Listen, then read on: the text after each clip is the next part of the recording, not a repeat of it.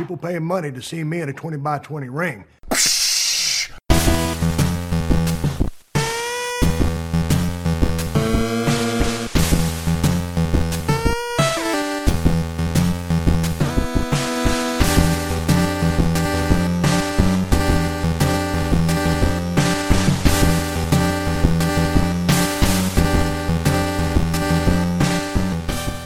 Hello, ladies and gentlemen. Welcome to the 123rd edition of the 20 by 20 Ring Crew. I am here with Matt. Matt, what's going on? Hey, what's going on, everybody? I, of course, am Joe. We are the 20 by 20 Wrestling Crew. Hell of a time to be a wrestling fan, Matt. A whole lot of shit going on. Whole lot of shit, ladies and gentlemen. Not just half a bunch of shit. A whole lot of shit. Hello. My name is Emma, and in today's lesson, I am going to teach you some expressions that might not be the most polite, but that are very, very useful and common, actually. These expressions all have to do with the word shit. As you may know, shit in English is considered a bad word or a swear word. Even though it's considered this, many people use the word shit in many different ways.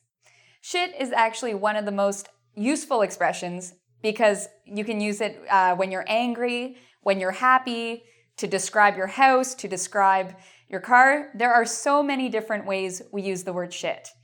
So this video is actually called number 2. And the reason why it's called Talking More Shit number 2 is because I've made a previous video with a lot of other shit expressions. And I just found there were so many in English, I wanted to add more to your vocabulary. Just as an aside, just a side note, number 2 is actually another way we say shit.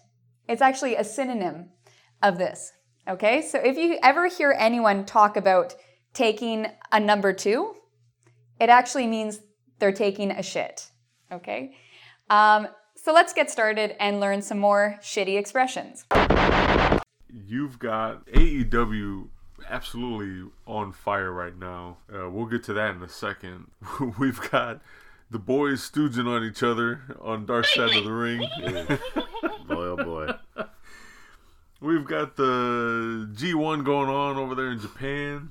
We've got MLW just setting up shop with the deep roster. We'll talk about that too. We'll talk about the mass exodus from the WWE, a bunch of other stuff. I'm going to start off, though, this episode with Big E. Our last episode aired the same day he won the WWE title on Monday Night Raw. He cashed in his Money in the Bank. Congrats, Big E. My question to you, Matt, what do you think of Big E as a transitional champion, meaning short-term, not long-term? How much of this is for ratings only?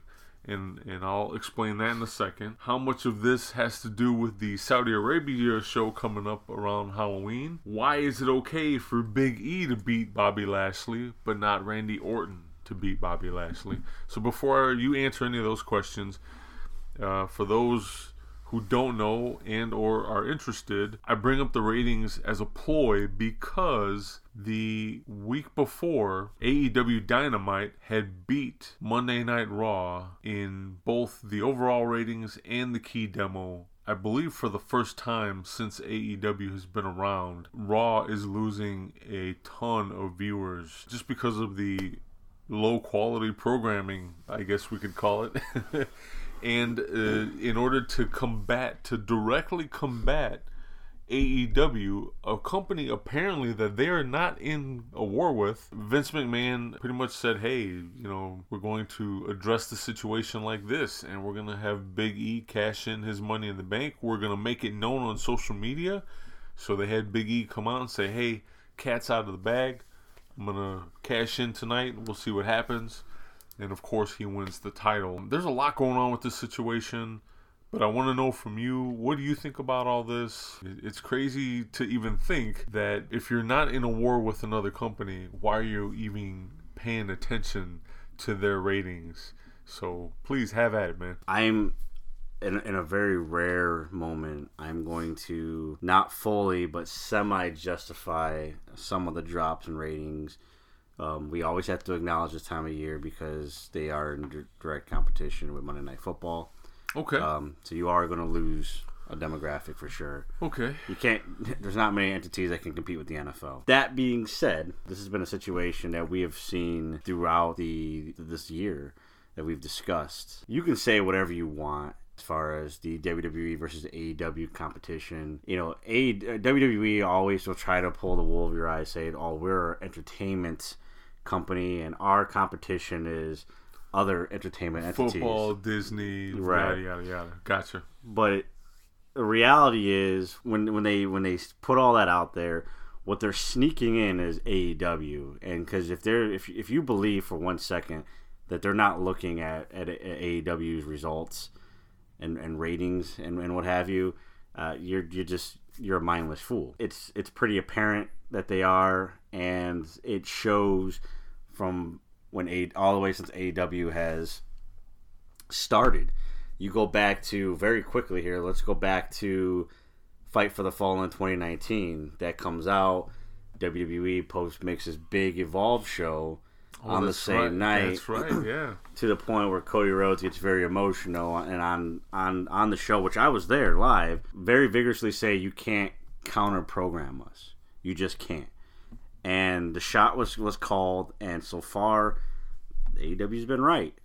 So, it's one of those things where they've tried to do these things throughout the entire existence of AEW, their entire short existence thus far. So for them to do this, it makes sense to me because Bobby Lashley has been great as champion. I think it's one of the few bright spots in that company right now. He's not only has he done good heel work, but his performances, his matches have, compared to the other world champion, way supersedes anything Roman Reigns has done on his best day. Roman Reigns is a great heel, but he's a shit wrestler, and he always has been and always will be. No disrespect to Bobby Lashley, but to have someone like Big E, who has a following, who has a social media following, to have him go out there and verbally say, hey, I'm going to cash in. Even if they don't cash in, you're going to get viewers, and I think it's a smart move. I think potentially you could have not have pulled the trigger and still see what you could have got out of that. Okay. I'm not saying you continuously do that, but maybe potentially see, hey, we're gonna cash in, and then because if you go back to that Raw, Bobby Lashley was hinting that like he refuses. I'm not defending my title, and then he walks out or something happens to Big E or I don't know, whatever, and then the match doesn't actually happen. You still got your ratings, is my point. They pull the trigger anyways, and yeah, congrats to Big E. But as far as the ratings go and all that stuff, here's where I become the asshole here. Big E is just not. I don't think he's big enough to carry that brand. I don't think there's going to be one entity that's going to be big enough to carry that brand. I mean, I'm sorry, I watched that episode of Raw, unfortunately. And you give me 2 hours and 45 minutes of filler just so I can see that? No, it's just not. Congratulations on a successful night. I'm assuming they had good ratings that night. I don't know. To be honest with you. Well, I don't know either. If they did and it worked, that's great. But it's not something that you can do long term.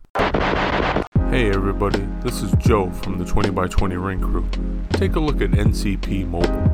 It's a free app that you use to turn your shopping trips into rewards. Use NCP Mobile to answer questions about the items you purchase, and you'll get rewards points that you can redeem for great gifts. You'll also gain access to surveys and sweepstakes that will earn you even more points. Use our referral code 454129 during sign-up, and you'll get 1,000 points just for starting. Download NCP Mobile for free at onelink.to/SWPWGC. That's onelink.to/SWPWGC. Thanks again, and let's get back to the show.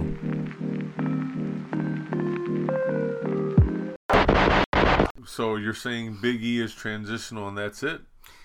I'm saying he's not big enough to carry the ratings himself. If that answers the question as in yes, then unfortunately, then yeah, he's transitional. But the problem is, there isn't anybody on that roster. If you had to give it to somebody, do we see Lashley come back? Is it Orton? Do you think Orton can do it? No. But will they make Orton the champ? It gets tricky, and I know I think into it too much, but let's face facts, nobody has done it yet. It gets trickier, Randy Orton, because he's so damn close to that coveted 16 world titles. So anytime that you get to that point, if I'm not mistaken, I don't think John Cena has reached that either. I don't think so. So it gets tricky because now it's like, as soon as that happens, he's at Ric Flair status. Now, look, you can take that with a grain of salt. I'm just going by how the company has booked. Okay. Once you reach that certain level of championships, it's like, do we really want to give you another title? Is Randy Orton a guy that can be that 16, maybe even 17-time world champion? Yes. But it's just a matter of, it's not as easy to answer that anymore. Had he be on like 11 or 12, I would say absolutely he's going to be the Saudi Arabian champion, no doubt about it. I just don't know. Do I see Big E lasting past Saudi Arabia? I don't. I think it's a good feeling, but he's not being taken seriously already as champion. I know Roman Reigns has called him out already, and it's just not a good look for him, and that sucks because I already hate the fact that we have his first world title as a cash in. I don't like cash in championship reigns, and on top of that, he's in a predicament where you're on that cusp of those Saudi Arabia shows. I despise these Saudi Arabia shows so much because they give in to these popularity contests, and I don't think there's a big pull or big push for Big E amongst that fan base. And because of that, I think he's just there to pretty much Bruce Pritchard, here's a prop, do this for a couple of weeks, and then you're going to drop it. So, and probably on Raw. Assuming Randy Orton takes the title next, and that qualifies him to quote-unquote Ric Flair status, yeah.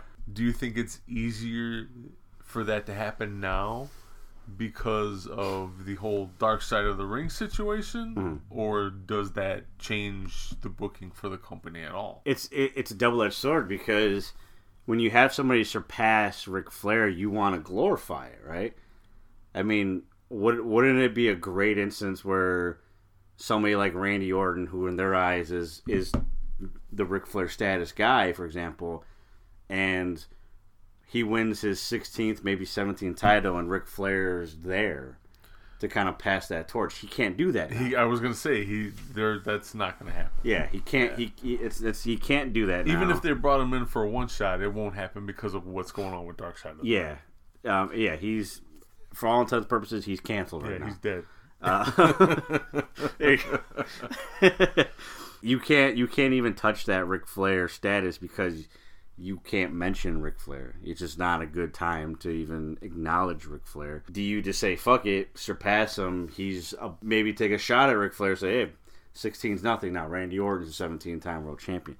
Can you see WWE doing something like that? I can. To me, that contradicts everything that they have pretty much put themselves in for such a long time. Is Randy Orton going to be the next champion? Who else on that Raw roster do you give it to? I mean, you give it back to Lashley, sure. Randy Orton, sure. Who else on that roster is at that level? As far as character-wise, booking-wise. I can't think of anybody off the top of my head. Not a damn soul. Yeah. I mean, you have a lot of talent on that roster, which we've already named before. By the way, real quick here, I heard, because he's on Raw, our boy Keith Lee is like Big Bear. Bearcat. Yeah. Bearcat. Which supposedly is alluding to the first African-American world heavyweight champion, I believe Bearcat Wilson. So if that's the case and that's why they're calling him that, cool. Otherwise, I don't know where they got Bearcat from. But can they put him on Raw at least? I would hope that not main event. Yeah, I would hope that that change happens soon. That's what they're doing. The reason you're seeing him on main event and dark matches is because they're getting him to change his persona and his gimmick and such, so that when he does show back up on Monday Night Raw or SmackDown or wherever, we'll see a quote-unquote new and improved Keith Lee. But again, if it happens to be where he's being called Bearcat in honor of the previous Bearcat, maybe it is alluding to a world championship. And maybe Keith Lee is the guy that steps up and takes it from Big E or Randy Orton or whoever happens to be the champ when that happens. So that's my hope, and I'm hoping that happens. They need somebody. They need somebody to step up and deepen that roster. I mean, again, you have so much talent that's on there, and we're still wasting time with the same stuff. The first expression I want to teach you is scared shitless. Okay, so scared shitless means you are very, very scared of something. Okay, so it means you're terrified. You're so scared. An example of this is if you saw a ghost. Okay, when I saw the ghost, I was scared shitless. I couldn't move. I was scared shitless. Have you ever seen a scary movie that has scared you shitless? For me, I guess it was the movie The Exorcist. That scared me shitless. Okay. So, very scared.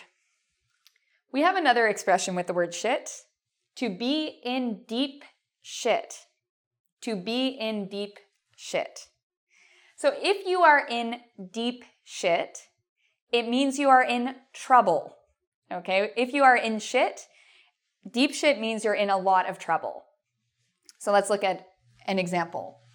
I lost $10,000. Okay, imagine this. At the casino.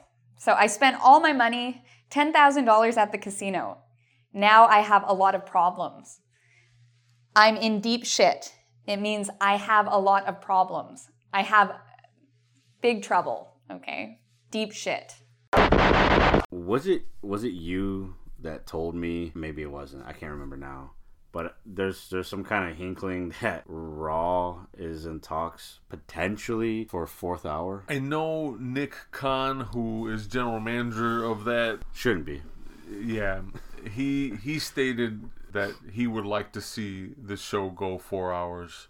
You could barely fill a half hour. Because of, not necessarily because of sports entertainment or wrestling or whatever you would like to refer to it as, but because of sponsorships and stuff. They'd be able to get more sponsors in.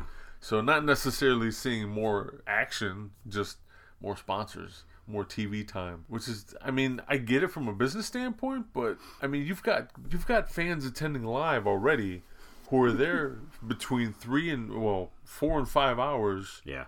And they're seeing sometimes less than an hour of action because of all the ads and downtime and whatnot. So that's just horrible. Like, that's really completely horrible, especially with, ticket prices and the pandemic and everything considered. I'm glad you mentioned Ric Flair.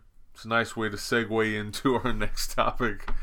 Dark Side of the Ring, the second half of season 3, premiered a couple weeks ago, early September. Mm-hmm. The premiere episode was about the legendary plane ride from hell. You guys don't know what that's all about. Please, we can implore you to take the time and go check out the episode free on YouTube on Vice's own YouTube channel. Oh, as always, we have wrestling on in the background. We're watching the AEW Super Show Grand Slam live from New York at Arthur Ashe Stadium. Currently in the ring, Cody Rhodes taking on Malachi Black, and we got to see Brandy Rhodes give up the double bird. I was saying real quick, this is Arthur Ashe Stadium, which is known for the U.S. Open. Yeah. Which is tennis, for those who don't know. I gotta imagine, I know I'm gonna sound like such a fanboy, but I'm gonna say it anyways. This has gotta be like the most entertained crowd that's ever like sat in this venue. I mean, I don't watch a lot of tennis, but from what I've seen, to be honest with you, I think this is the first time the venue's ever been sold out. Oh, there you go. There you have it. So for the owners of the stadium or whoever runs it, whoever books the venue, this is what an entertained crowd looks like. With all due respect to people that play tennis, I'm sure they're all doing very well for themselves financially, but Jesus Christ, what a boring sport.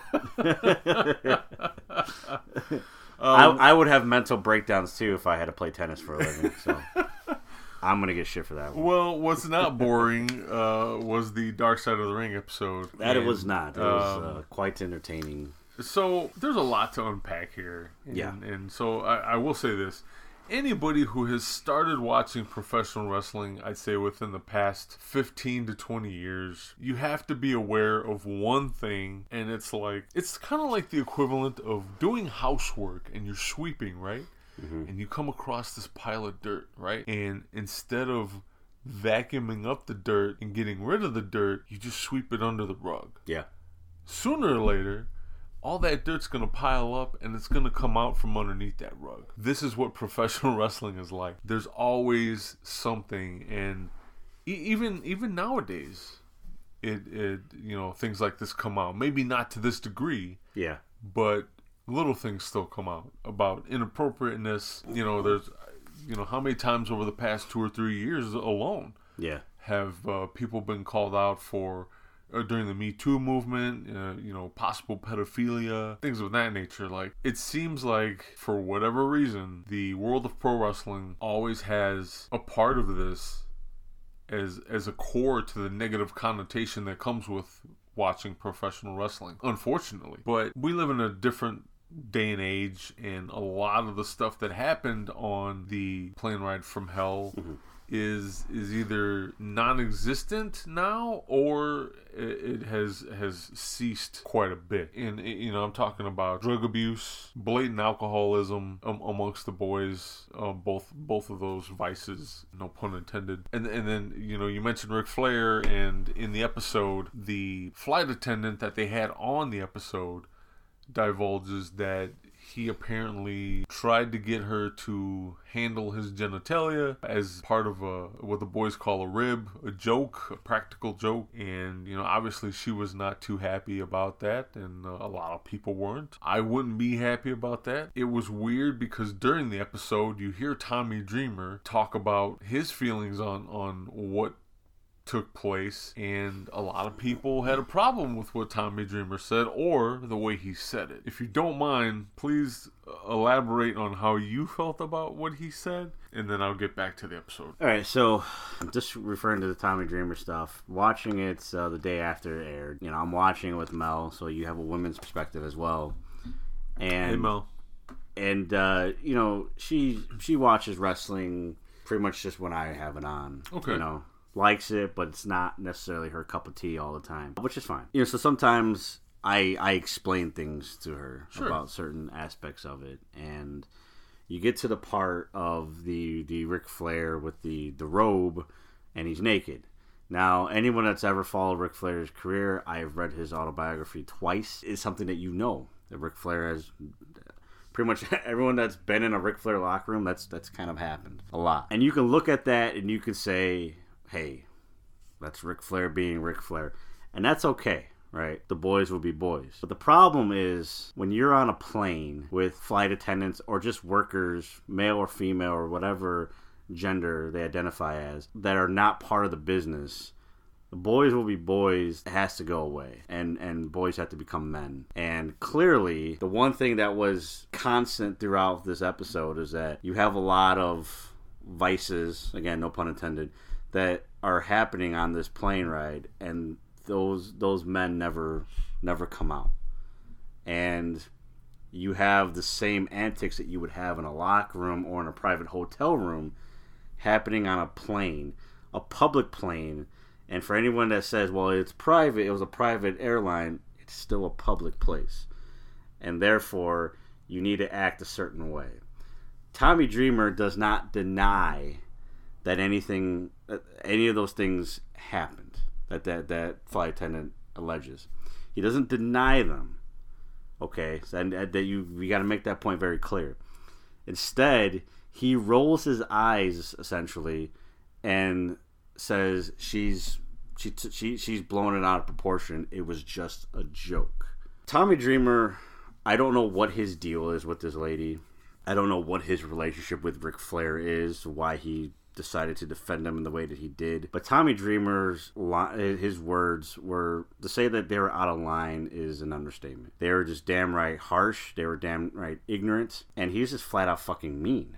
Yeah, about the whole thing. He comes across as two things to me.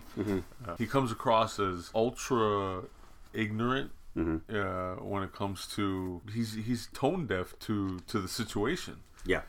And then I don't understand why he's so hell-bent on defending Ric Flair, but he is. Just the culmination of those two things, it just makes him look like such a jackass. Now, I've never met Tommy Dreamer, and you know, to be honest, like he's never been a super favorite of mine. Hearing people like Jim Cornette talk about it is like, well, you know, Tommy Dreamer, you know, I've never known him to be this way. Like, he's like, I don't understand why he's coming across like so vindictive to this lady. Like, what did this lady do personally to him?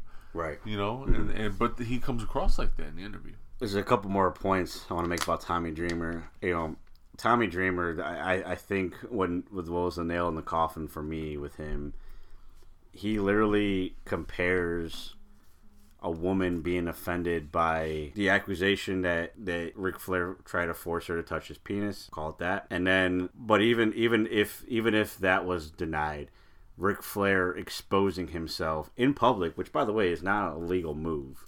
Indecent exposure is a crime, ladies and gentlemen. But her being offended by that is, and then he compared it to, you know, people are so offended these days that they're even offended by my ponytail. I don't even know where to begin with that statement. There's so many things wrong with what he said, and I want people to understand that. So so Tommy Dreamer has been suspended from Impact Wrestling, and we can talk more on that in a second. But what I want to say to those that are rolling their eyes and saying this is another example of cancel culture, apples and oranges. It's not the same thing. Tommy Dreamer was a complete, utter douchebag in this interview.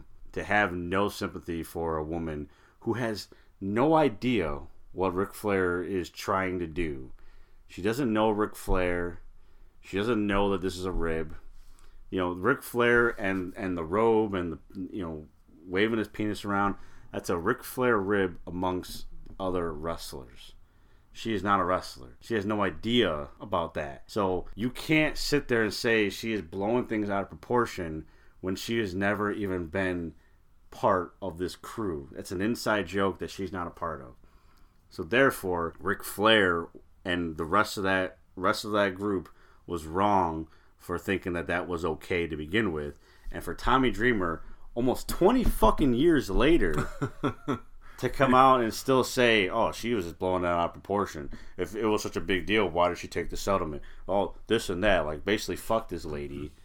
When all the lady was doing, all this woman was doing was saying, like, look, this is what happened to me. This is why I took the settlement. You know, I'm only talking about it now because you guys asked me to, basically. Like, to me, it's done. But Tommy Dreamer still can't fucking let that go. I don't understand it. And the other point I want to make about Tommy Dreamer, when I was talking to Mel about Dreamer, is like, for those who don't know, Tommy Dreamer is a mentor to a lot of female talent, and that's a well-known fact to anybody that reads anything up about what's happening in the world of wrestling these days. I don't understand.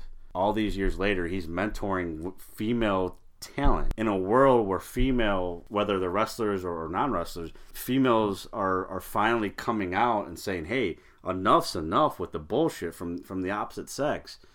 And you're mentoring females, but yeah, when it comes down to old school antics, man, you're the first one to defend that. You're the first in line to fucking defend that. So the hell with all your people, all the talent that you're mentoring, right? Because if that happened to them, oh, you're just being overreacted. This is the business. This is the way things are. You have to evolve. And clearly, this 50-year-old man has not done that. I'll just go on record and say, if Tommy Dreamer never comes back in pro wrestling, I wouldn't even fucking bat an eye. Fuck you. Fuck your comments. And you want to defend Ric Flair to the death, you can fucking have the old man. He's been pulled off of Busted Open Radio as well. I don't think he's got any any paying gig left going at the moment. He could wrestle for that Del Rio company that we talked about. Inappropriate wrestling. Yeah. Oh shit! Maybe they'll choke each other to death. It's been a very hotly contested and debated topic amongst pro wrestling fans, old and new.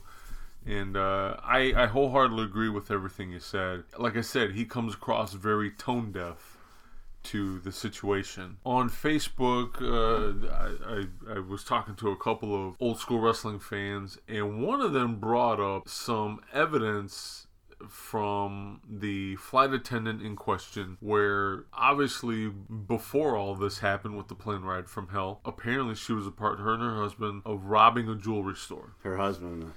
She was. Yeah, Okay. both of them were apparently they somehow robbed a jewelry store or an antique store, something of that nature.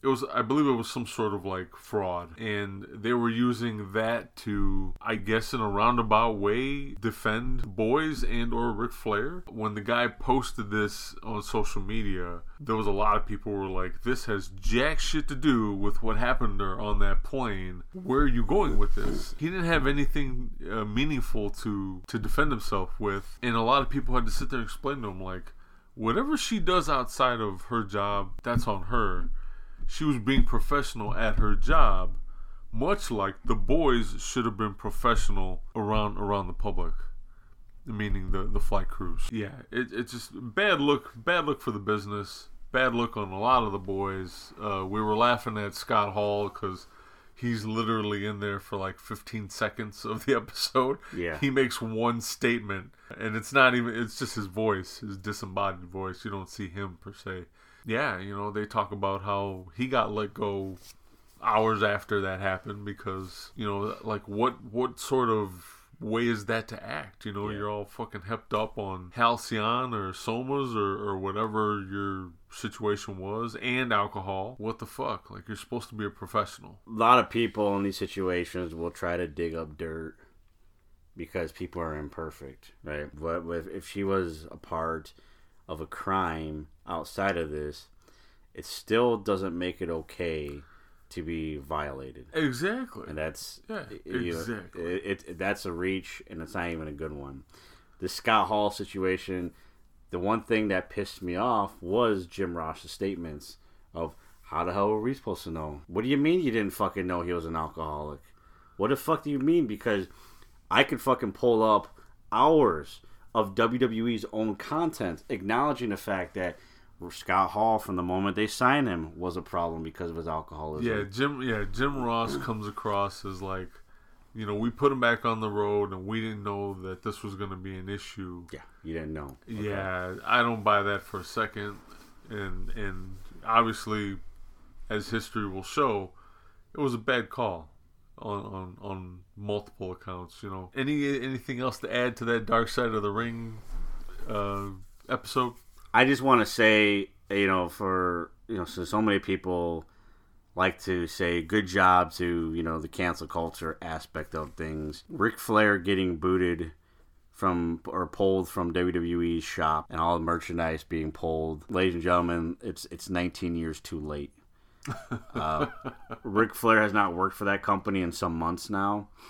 They were previously making money over a man that they fired, which they weren't breaking any laws, of course, but still, that's pretty distasteful in my opinion to begin with. So them pulling it is not them being heroes.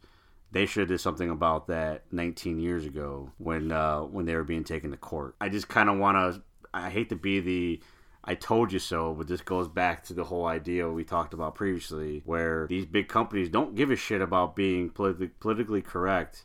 They do these little things so they can pat themselves on the back and says, hey, we took care of the bad guy for you. No, you didn't, because you should have stopped that culture way back when, because one other thing that was said a lot, or quite a bit in that episode, was Terry Runnels was in that episode.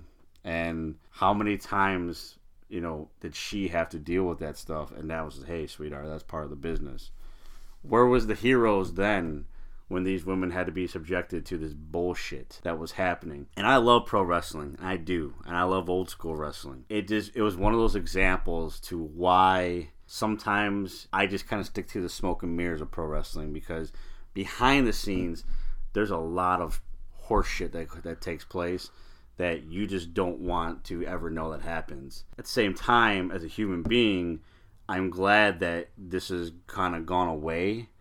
And I don't know if it'll ever go away for good, but we stopped this mentality of, hey, it's just a rib. No, it's another man's genitalia. He needs to keep it in his pants unless somebody asks for to see it. That's not a joke. It's gross. And it's, as a male, I don't want to fucking see that. I can't remember if she said on the episode or not. Chime in if you don't mind. But I remember her talking about how Brock Lesnar did that to her. Yeah, they talked about that. Okay. Yeah. Brock Lesnar apparently had a reputation of inappropriate behavior. And so, that's two other things that could be said. Like, why isn't Brock Lesnar canceled? Yeah.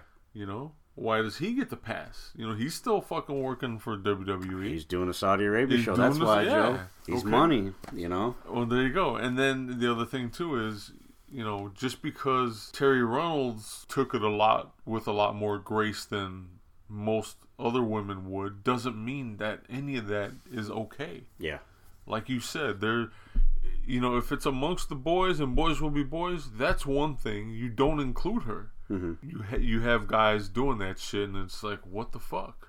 Where's there a place for that? When is that ever okay? It's never okay. When does human decency take place? And you and I used to work a similar 9 to 5, and there's certain things that we could talk about amongst each other, but as soon as a lady comes in, hey, you back off. Yeah, you tone it down. It's respect first and foremost. Absolutely. Have fucking respect for fucking people. I mean, come on. And but two, the employer, Vince McMahon himself, who was on the fucking plane, just sat there and fucking did nothing the entire time. And that got brought up during Cornette's podcast, and apparently there was multiple plane rides that were plane rides from hell, and we're just hearing about the one. Yeah. And I guess Vince wasn't on all of them, but he was on multiple. So, like, even if all that data gets entered into the situation, you still have to ask the same question you just asked. Where the hell was Vince, and why wasn't things done back then? Why do they continuously pour in the alcohol? Why do they continuously again allow the antics to happen? There's a lot of things that could have been avoided had human decency and common sense taken place. Probably the most controversial episode that they've released of that show. I'll tell you what, it's got a lot of people talking, maybe for the right reasons. As far as the Ric Flair Tommy Dreamer situation, look, you get what you deserve when you do the things that you do. Ric Flair is a legend. There's no doubt about that. And his, just similar to other entities that we've talked about in the past, their performance in the ring speaks volume for themselves. But this idea that, hey, Ric Flair's this old man now, we have to forgive it. No, you shouldn't. Everybody has to pay for what they did. Whether he tried to force himself onto her or not, Ric Flair denies that, of course. He doesn't deny the fact that he's swinging his penis around in front of flight attendants, which is already a massive no-no. So, Ric Flair, fuck you too. You and Tommy Dreamer can send your fucking island of disgruntlement together. So, real quick here, we're watching the Grand Slam Dynamite's Arthur Ashe Arena or Stadium.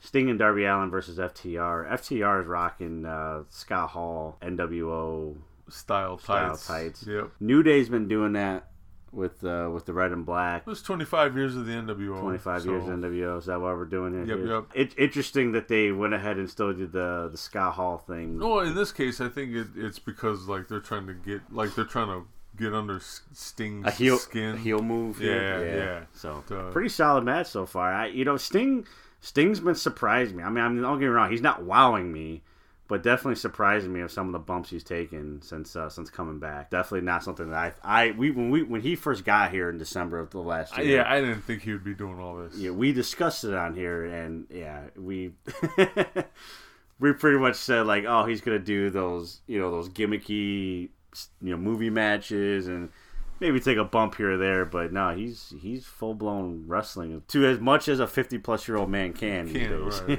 yeah. So kudos to him. Hey there, pro wrestling fans. Any of you want to get your opinions heard and earn some pocket money in the meantime? Street Bees needs people to do story-type surveys on various topics ranging from 3 to 11 minutes, and you'll be paid via PayPal. You do need to have an active PayPal account to be paid. Sign up today over at onelink.to/708-3QL. Once again, that's onelink.to/708-3QL. Now, let's get back to the show.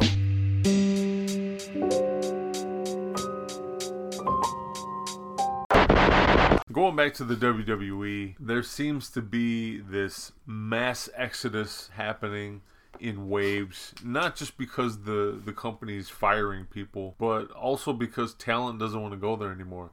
Mick Foley dropped a video of him talking about how the WWE has a problem. According to him, it's come to the situation in the industry where a lot of the younger talent that's out there now just do not trust the WWE with their career, and that's why they're not keen on re-signing new contracts or even signing developmental deals with the WWE now.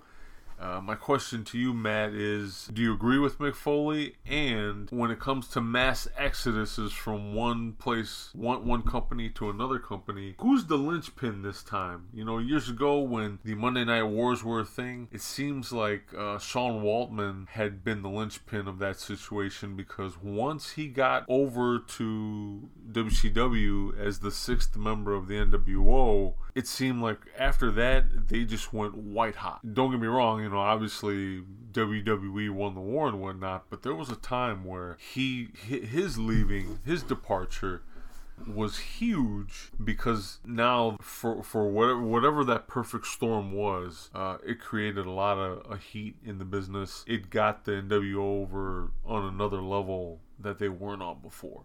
So who's the linchpin, and do you agree with Foley? Foley has said stuff that we've been talking about since we started this podcast.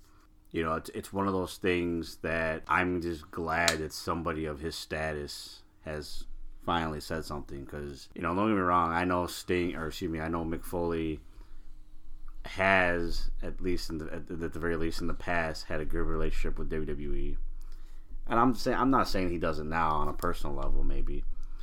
But for him to come out and say what he said about that particular company, I mean, he's more than spot on.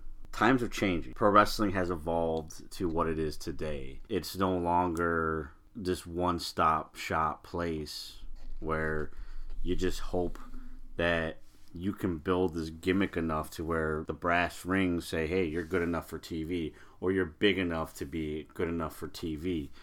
That doesn't have to exist anymore. That still exists, but it doesn't have to exist anymore. You could go to a place, you can get fired from a place like we see Ruby Soho and main event a 20,000 venue arena and just be over, because there's a fan base for it. We live in a world where you have teenagers who don't know how to fucking wipe their own ass that are making money dancing like a bunch of idiots on fucking social media. We live in that world now. For anybody to say that pro wrestling is just dedicated to what it's been is completely idiotic and stupid. AEW became a company because based off of the popularity of guys and their internet channel and guys that they were able to stream from other companies like a New Japan, like a Ring of Honor. And yeah, eventually they got their own company and they got their own TV channel or TV spot. But that was all because of the hard work and the dedication from the fans, that from them, and then the love from the fans and the following they got. WWE has this mindset that what they've done for the past 40 years is still working. People are finally calling them out on their shit. Mick Foley being one of them. The way that they have treated young talent. and pretty much put them to the fucking side. We talked about Keith Lee, and yeah, okay, that's cool if that is what they're trying to do, but to me it doesn't matter because you've had Keith Lee for about 2 years now, and you've decided the entire time that he's there, we're just going to do jack shit with him. Yeah, I get he took some time off for health, took some time off for other reasons, but you've done nothing productive with him. You fucking had guys in NXT who back when NXT was essentially underground, they get over so well with that crowd, and then you bring them to your main roster and you make them look like a bunch of fucking morons every single time, to the point where guys have put it in their contract that they don't want to leave NXT. They don't want to go to your main roster, your big leagues, because in the big leagues they're going to be fucking doing nothing or looking like a bunch of fools with stupid names and stupid costumes. Just stupidness is what it is. Stupid. And instead, you just pretty much just open the door and say, hey, you want to go be a wrestler? You go be a wrestler somewhere else. And now they're like, okay, Yeah.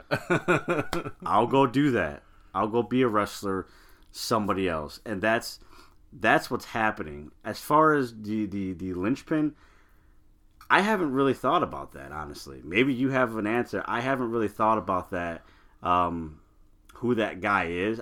To me, right now, and maybe you'll enlighten me with somebody, but for me right now, it's just that overall movement alone has like, there isn't just one person that I can pinpoint in my head. I think right now it might be Adam Cole. He would be the only one, and a lot of that is because of the contract situation for me.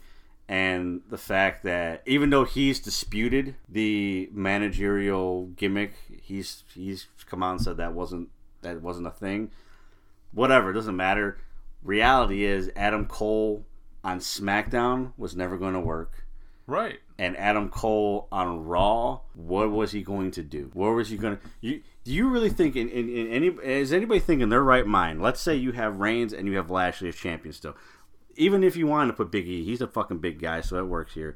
Adam Cole versus Roman Reigns. You think Vince McMahon's going to look at that and say that's a main event match? No. Look at what's happening to Finn Balor right now. Finn Balor is putting in all this work. He's bringing the fucking demon back, mind you, at Extreme Rules. For what? So he can job just so we can get Reigns versus Lesnar at the Saudi Arabia show? Because Vince will look at somebody like Finn Balor and he will say he is not the guy that can compete with Roman Reigns.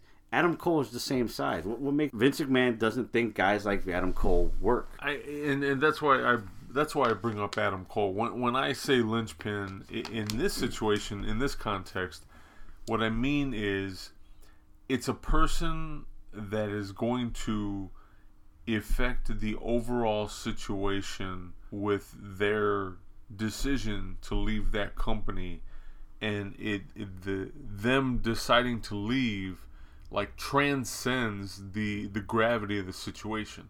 So when Waltman did it to go to WCW, yeah, Hall and Nash were already there. Yeah, the NWO was already established. Yeah, Hogan was already a part of the NWO. But when Waltman got there, he was another member of the actual clique that got over there, and he amped them up to another level. It was off into the races after that, and you felt it on Raw and WWE programming more so than previous.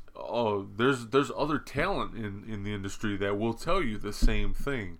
When Waltman left, it was an important move. So I bring up Adam Cole because one thing he did not sit there and dispute was the amount of money he was being touted. So it had been reported either close to $1 million or around $1 million or a little over $1 million. That's what they wanted him to resign for. That's a lot of money to turn down for someone who Vince McMahon would just bring to a main roster and decide, hey, you're too small. I don't see you as a main eventer, but we're going to give you $1 million to stay because we don't want you working for the other company. I think that speaks volumes about the situation.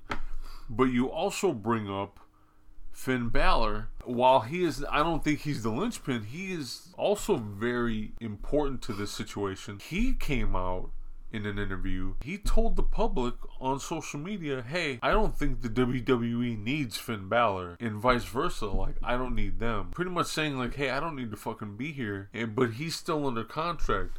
I guarantee you he won't be back. He's not going to re-sign. We'll see him rejoin probably New Japan.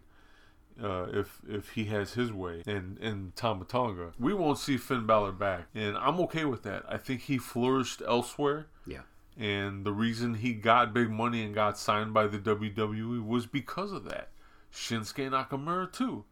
He flourished elsewhere. And they were like, you know what? This guy's hot. We're going to bring him in and we'll keep him from everybody else. It wasn't because of their talent and their prowess in the ring.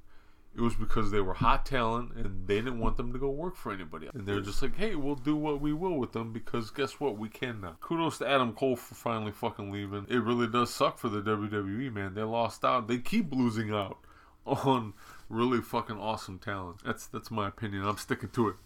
Well, real quick here. So you look at a company like WWE, and again, that mindset of what worked 40 years ago is still working. This hoarding talent. They've been doing that since the fucking raiding of the territories. Yeah. And that mindset, that ego still exists. Oh, you're going to work for me because we're going to pay you all this money. And then you have sellouts like Dolph Ziggler, who I will call a sellout until the day that man fucking retires. He is so talented, could have been something special, but his career is fucking spent being a fucking loser and a jobber for a company that never saw any potential in him. And he seems to be okay with that. And that's fine. Yeah. I'm sure he ain't missing no meals. But as far as wrestling, when his time comes and he's no longer in the business, he's going to be forgotten. Because nobody fucking remembers guys that just lose constantly, that fucking job constantly. Shinsuke Nakamura, or Finn Balor is a guy that I've never really been a big fan of, but I'll tell you this right now. If he ever fucking, when he does leave, I should say, and he goes wherever he goes, that's going to be another example of, hey, yeah, I made my money, but my career fucking sucked there. And you can sit there and have a different opinion. Bryan Danielson came out the night of All Out. He addressed the crowd after the pay-per-view was over and said, I didn't hate where I came from. That's fine. That's your opinion. That's okay. You know, there's a lot of good things that happened for him there. But the reality situation is this. You can be as nice and politically correct as you want to be, and maybe that is your true opinion. That's fine. But as a wrestling fan, I'm going to tell you, your career fucking sucked when you were in WWE. And he had one of the better ones in comparison to right. The other guys, CM Punk, Finn Balor, a Kevin Owens, all these guys who just were such a big part of this new wave of pro wrestling, and then they all decided to go to WWE, and now the wrestling world has passed them by. And now at their older age, in the twilight of their career, you got CM Punk, you got Bryan Danielson, they're saying, hey, let me get a piece of this before I can't do this anymore. That speaks volume, and that's why I said, I don't know if it's just one guy. Adam Cole is a guy who is a current top guy, who's established that he is a current legit top guy, that finally said, enough's enough, let's go be a fucking wrestler. And let's make good money. Maybe I'm not going to make $1 million in a year or whatever, but make still a lot of fucking money. And for the love of God, have fucking fun while doing it. Because what kind of fun is it, like a Shinsuke Nakamura, to the highlight of your fucking week is some jagoff that used to be a punter in the NFL dancing on a table like some fucking douchebag? That's your fucking gimmick now. Here's the thing. I don't know where Shinsuke Nakamura goes. Because we know the Japanese crowd. We've seen it before. He can't just stroll in there and say, hey, I'm back, and they'll be happy with it. Yeah, it doesn't work that way. They're going to look at him and say, you fucking destroyed your name. You ruined your name. Yep. What do you do? What are you doing here? Get the fuck out of here. He's ruined his career in a sense. He's going to have a lot of making up to do when he does decide to leave. To me, the easier thing for him is to just stay there. Although I don't like that. I mean, I just don't know if he can just waltz right into fucking Japan again. I know he can't. Yeah, no. It's just, Man, yeah. As far as the mass exodus of WWE, it's my final thought on that is that it is about fucking time. There's so much good talent that exists in this profession, and it's about time that we stop putting them in corners, stop putting them in the back so they can eat all day and never fucking wrestle. You know, I can name so many more that just are just being treated like shit just so they can not sell out arenas like the Arthur Ashe Arena somewhere else. And I'm not even saying go to AEW. I'm just saying in general. So if that trend is finally ending, to me that's the best part of pro wrestling today. Not to take a shot at WWE for taking a shot, but taking a shot at a company that thought that that still thinks it's okay to just take talent just to take talent. It's bad business. It's unethical, and it's starting to bite them in their ass. And good for everybody else. Another expression, very common expression actually, is shitload. And you can talk about a shitload of something. A shitload means you have a lot. Okay? If I have a shitload of friends, it means I have a lot of friends. If I have a shitload of books, it means I have many, many books. Okay? Toronto has a shitload of people. Okay, I would never use these expressions maybe in front of my teacher.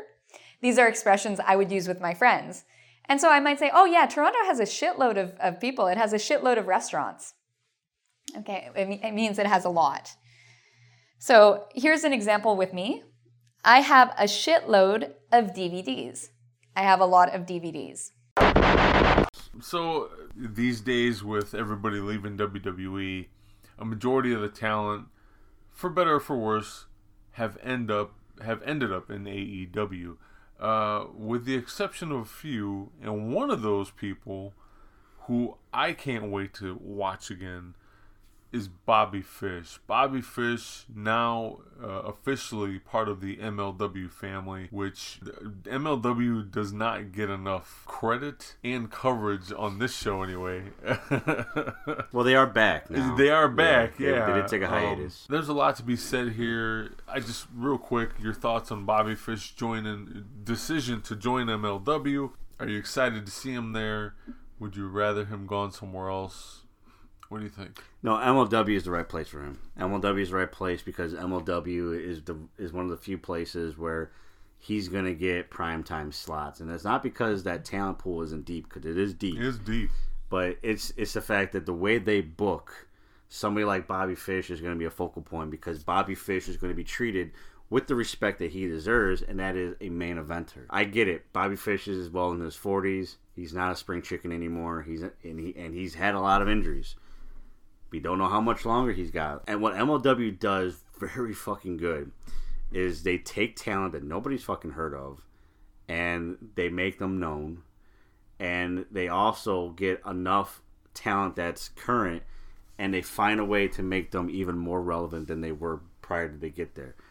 That's good business. That's good booking. And Court Bauer has done a great job for that company. Absolutely, man. You think of some of the people that are on that roster, and some of the fantasy matches that you can have with him. Yeah, to me, it's a fucking no-brainer. He's a guy that could, he has that style where there isn't anybody you can't put him up against, and I think he's going to be great for that young talent. I think he's going to put on great matches with seasoned talent. I'm waiting for the fantasy match of Bobby Fish versus Davey Richards. Oh. Which, if we don't get that, take my money. I'm gonna complain. So,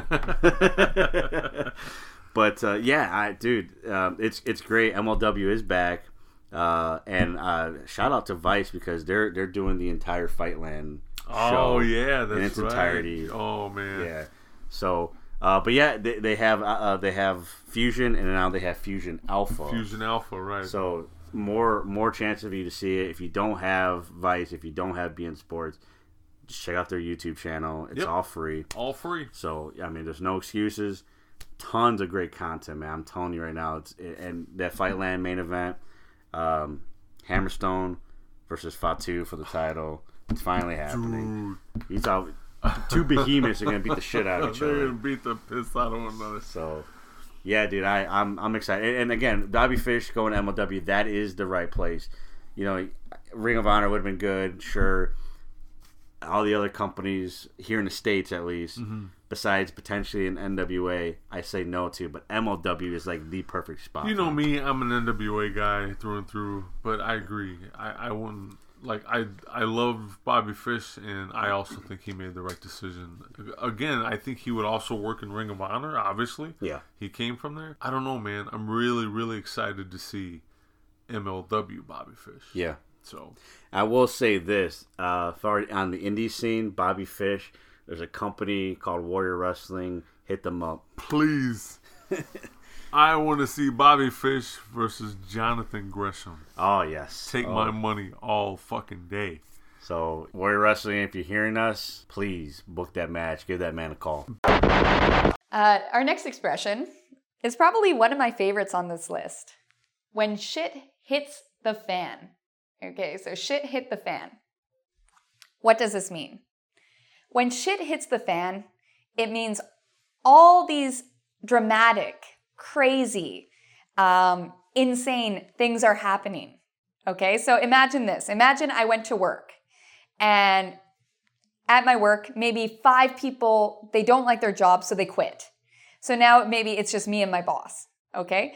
And then maybe my boss has a terrible day. Maybe, there's a lot of trouble at my company. There's a lot of problems. When my boss gets really angry, I could say shit hit the fan. When the situation becomes at its most insane, its most crazy, we say shit hit the fan. Okay, so let's look at an example of this. Shit hit the fan when Ken came to work drunk. So when Ken came to work drunk, the situation became very dramatic. Shit hit the fan. It became very dramatic, okay? If you have 2 people who are married, and unfortunately maybe one of the people has a secret girlfriend or boyfriend, when the person finds out about the secret boyfriend or girlfriend, that person's going to be very angry. Shit will hit the fan. The situation will become very dramatic. Back to AEW really quick before we close out the show here. Someone had brought up, this was before the Danielson Omega match that you and I just watched, but someone had brought up the idea of how they were sick and tired of seeing the Young Bucks, and I guess they're calling themselves now the Super Clique, now that Adam Cole's part of the Elite, that they were tired of seeing them and the Good Brothers just like keep running in and doing the same tired fucking run in and disruption of match after match after match. This fan had talked about how it is doing a disservice to the many talents of one Kenny Omega and hurting his integrity and overall career as a world-renowned champ. I mean, if you look back at his New Japan days, he was white hot. I mean, we're talking like mainstream coverage in Sports Illustrated and the whole nine. He went from that to what he is now in AEW. The question that was posed was like, is it too late for Kenny Omega to distance himself away from the Elite, or at the very least the Young Bucks and the Good Brothers, to reclaim that former glory that he once had, that former integrity he once had as a world champ? I'm going to ask you that question, and I will say this, for me, and I'll have my own opinion after I hear what you have to say, but my answer is no after watching that Bryan Danielson match. He is phenomenal. He's still the Kenny Omega of old, just not all the fucking time. But what do you say?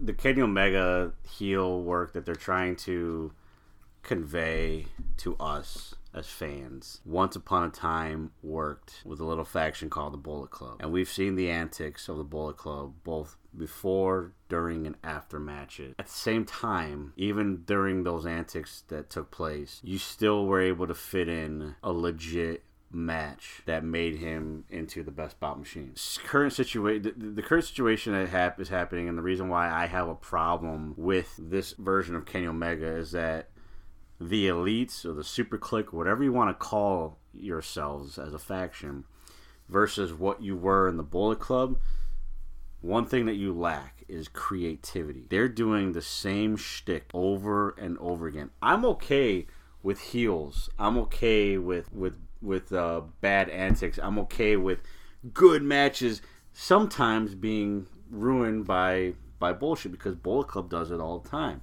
But when I say they do it all the time, I don't mean they do it every single match. It doesn't happen that way. You have to establish yourself as an elite player, and again, that's no pun intended as well, by actually going out there and being Kenny Omega's a video game fan, by being the toughest boss in the game. He does that, and then he doesn't do that, like you said. And that's the problem with all of those guys. It's not just Omega, it's all of them. I guess it's maybe a little unfair throwing Cole in there because he's so new to this. But the same thing with the Bucks. They used to do shit like this all the time, but they were creative about it and they were selective about it to the point where you didn't always expect it. Now you go out there and you see it and you roll your eyes and you know what's going to happen, and it's the same shtick over and over and over again, where back in the day when they were the Bullet Club and they were rocking the black and white, they would do something different almost every single night. That's what they lack. Can they still be heels and can Kenny Omega still be a heel and be affiliated with these guys and still be the best bout machine? Absolutely. We saw that. Yeah, in that we match. just saw it right now. Shit. But the problem is that you have to do it every single night. And if you can't handle that, if anyone says that, no, that's too much, well then don't call yourself elite. Call yourself good. Call yourself solid, but don't call yourself elite. So yeah, to me, I think they can. I just don't think that they have booked themselves to that point where they can get themselves out of it right now. You have to be entertaining as always. You have to be innovative. The Bullet Club, why it works, not to make this a Bullet Club thing, but why it always works, because you never know what they're going to do. Every time you think they can't go any farther, they can't get any dashily, they top themselves at least a few times a year with these big fucking just jaw-dropping moments, to the point where you're freaking out on your fucking phone watching it because, it's Japanese wrestling, and, I always get spoiled with it, and you're like, holy shit, that just happened. It just happened a few weeks ago. With Show. Yeah, Show is now a member of the Bullet Club. Nobody saw that coming. No. The heel turn happened. Yeah. But now he's Bullet Club? Yeah. Things like that happen. For me, one of the biggest things that is always going to be the Shibata Kenta moment. Goosebumps just thinking, like, yeah, man. that son of a bitch of what he did. Just, the Kenny Omega and AJ Styles situation, the night after Wrestle Kingdom, all that stuff, man. Yeah. Like, that's the type of heel work that we as fans of Omega and the Bucks expect, and we're getting something that you could see on Monday nights. Yeah. And that's the problem. I think that's what a lot of people have a problem with. Okay, so let's look at some more shitty expressions. So our next expression is shits. And that's right, shit has an S here. So be aware of that. Shits and giggles. Okay? A giggle is a type of laugh. Okay? It's a laugh that maybe children do, or, hee hee hee. That's a giggle. It's a little laugh. So shits and giggles actually has to do with the idea of fun. When we do something for shits and giggles, it means we do something for no reason other than fun, okay? So imagine if I stole a car. I stole the car not because I wanted money for it, not because I needed a car, but if I just stole a car for fun, I could say I stole the car for shits and giggles. I did it for shits and giggles. I did it for fun. Okay, so this usually explains the reason why you did something. I'm glad you mentioned New Japan. Real quick, before we close out the show again, New Japan Pro Wrestling G1 Climax 31st tournament, Max the Max is what they're calling it. First 3 nights as of this recording are available on New Japan World. Get yourself a subscription over at njpwworld.com. It's like $8-9 a month. Well worth your money. Oh, yeah. Trust me. Mm-hmm. They are doing live English commentary for every night of the G1 this year. First time ever. Shouts out to Kevin Kelly and Chris Charlton doing a phenomenal fucking job. No Rocky Romero this time. He's in the States. He's in the States. Yeah. But hey, it's been a blast. I've watched all the first 3 nights the morning after they aired because I'm at work. But holy shit. First night, huge upset. I won't spoil it. Second night, Naito gets hurt. He is officially out of the G1, torn MCL thanks to the stretching from one Zack Sabre Jr. Say what you want about pro wrestling, he's a legit pro wrestler. He just showed it. He fucking tore somebody's MCL. Didn't highly debated that he did it on purpose, but he was told to by the ref multiple times, like, ease up on the fucking knee, and he didn't do it, and he beat him into submission and tore an MCL. So sorry for Naito. I think Zack Sabre Jr. just proved exactly how deadly he can be. And then third night, Kota Ibushi and Tomohiro Ishii beat the absolute piss out of one another. That was something interesting to watch. Is it me or does Ishii stay pretty quiet until the G1 comes? And then he's involved in some crazy matches. I'm sitting there watching that match and I'm like, what more is gonna go on? Like, it was just stiff the entire match. Yeah. And I was telling Matt before we started recording, there was a spot in the match where they're both laying on the mat spent and the referee is counting to get them back up, and he rolls over and he just starts kicking Kota Ibushi in the head, like, repeatedly. And they were not soft kicks. So fucking Ibushi gets tired of it and he rolls away from him, and then a little bit later he fucking returns the favor. He fucking sits up off the mat. He's just like, you know? It's crazy shit. Awesome fucking match. And then third night, I believe the main event was Shingo Takagi versus Zack Sabre Jr. with pretty much Takagi going into the match saying, like, hey, there's fucking hell to pay, not just because I'm the champ and I'm defending during the G1, but now you fucked up Naito, I'm gonna fuck you up. There's gotta be some receipts there, huh? There was a receipt, and that was their first meeting since, like, I think 2003. Oh shit. Yeah, they were talking about it on their, I could be wrong on the year. They had a tournament match for WXW out in Germany. Mm-hmm. And they were talking, Kevin Kelly was talking about how Takagi pretty much owned Zack Sabre Jr. in under 10 minutes at that match. So I won't spoil the match during the G1 this year, but please, G1 is always a force to be reckoned with when it comes to pro wrestling. Every night, there's going to be at least one match that you're going to be salivating over. And so far, first 3 nights, no disappointments. Beautiful. So, that's going to do it for this week, unless you got something to add. There's so much going on. No, I know. I just know that I got to get on the G1. The 20x20 studios is currently under construction, so I'm a little cooped up here.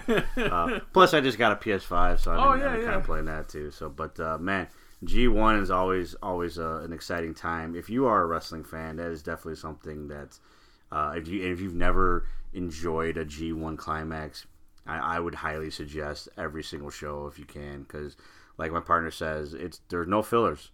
Just because, I mean, a lot of tournaments we see here in the States, you kind of get it gets hot towards the end of the tournament.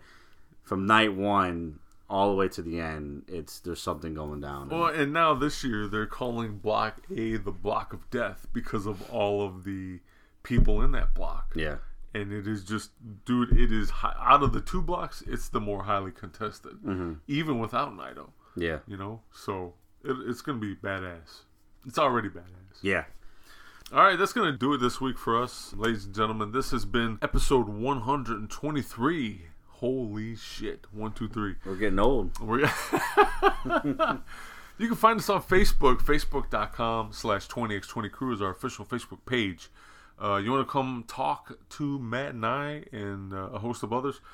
Do so, facebook.com/groups/20x20talk is our official Facebook group.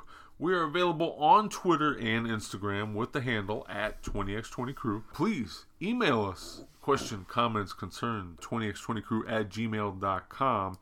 And of course, our home on the web, 20x20crew.com, where you can find all of our past episodes, merchandise, and the like. Also, please take the time, subscribe to Patreon, $1 a month for a bunch of exclusive content, which we're going to record another episode right here, right now, right after this episode. So head on over to patreon.com/20x20crew. We're about to talk Bryan Danielson in the G1. Ooh. That's exciting, man. So it's exciting that it's actually a possibility. Oh, man, I'm telling you. 2022, maybe? We'll see. But for now, 123 is in the books, ladies and gentlemen. We hope you go out and support professional wrestling. Professional wrestling's back. Go support your local shows. Go have a good time. Hopefully it's somewhere close to you. If not, please watch on television. There's tons of stuff out there for you to watch. And I have been Joe. You have been Matt. I say it more for me than the audience because sometimes I get us mixed up. Ladies and gentlemen, you have been fan-fucking-tabulous as always. And next time we will see you in the ring. Our next expression, I shit you not. Okay, I shit you not. If you tell someone, I shit you not, it means I am being honest. I am not lying. This is true. I shit you not means this is true. Okay? So imagine if I told you, I just saw a ghost. If it was true, I could say, I shit you not, I just saw a ghost. I just saw an alien, I shit you not. It's true.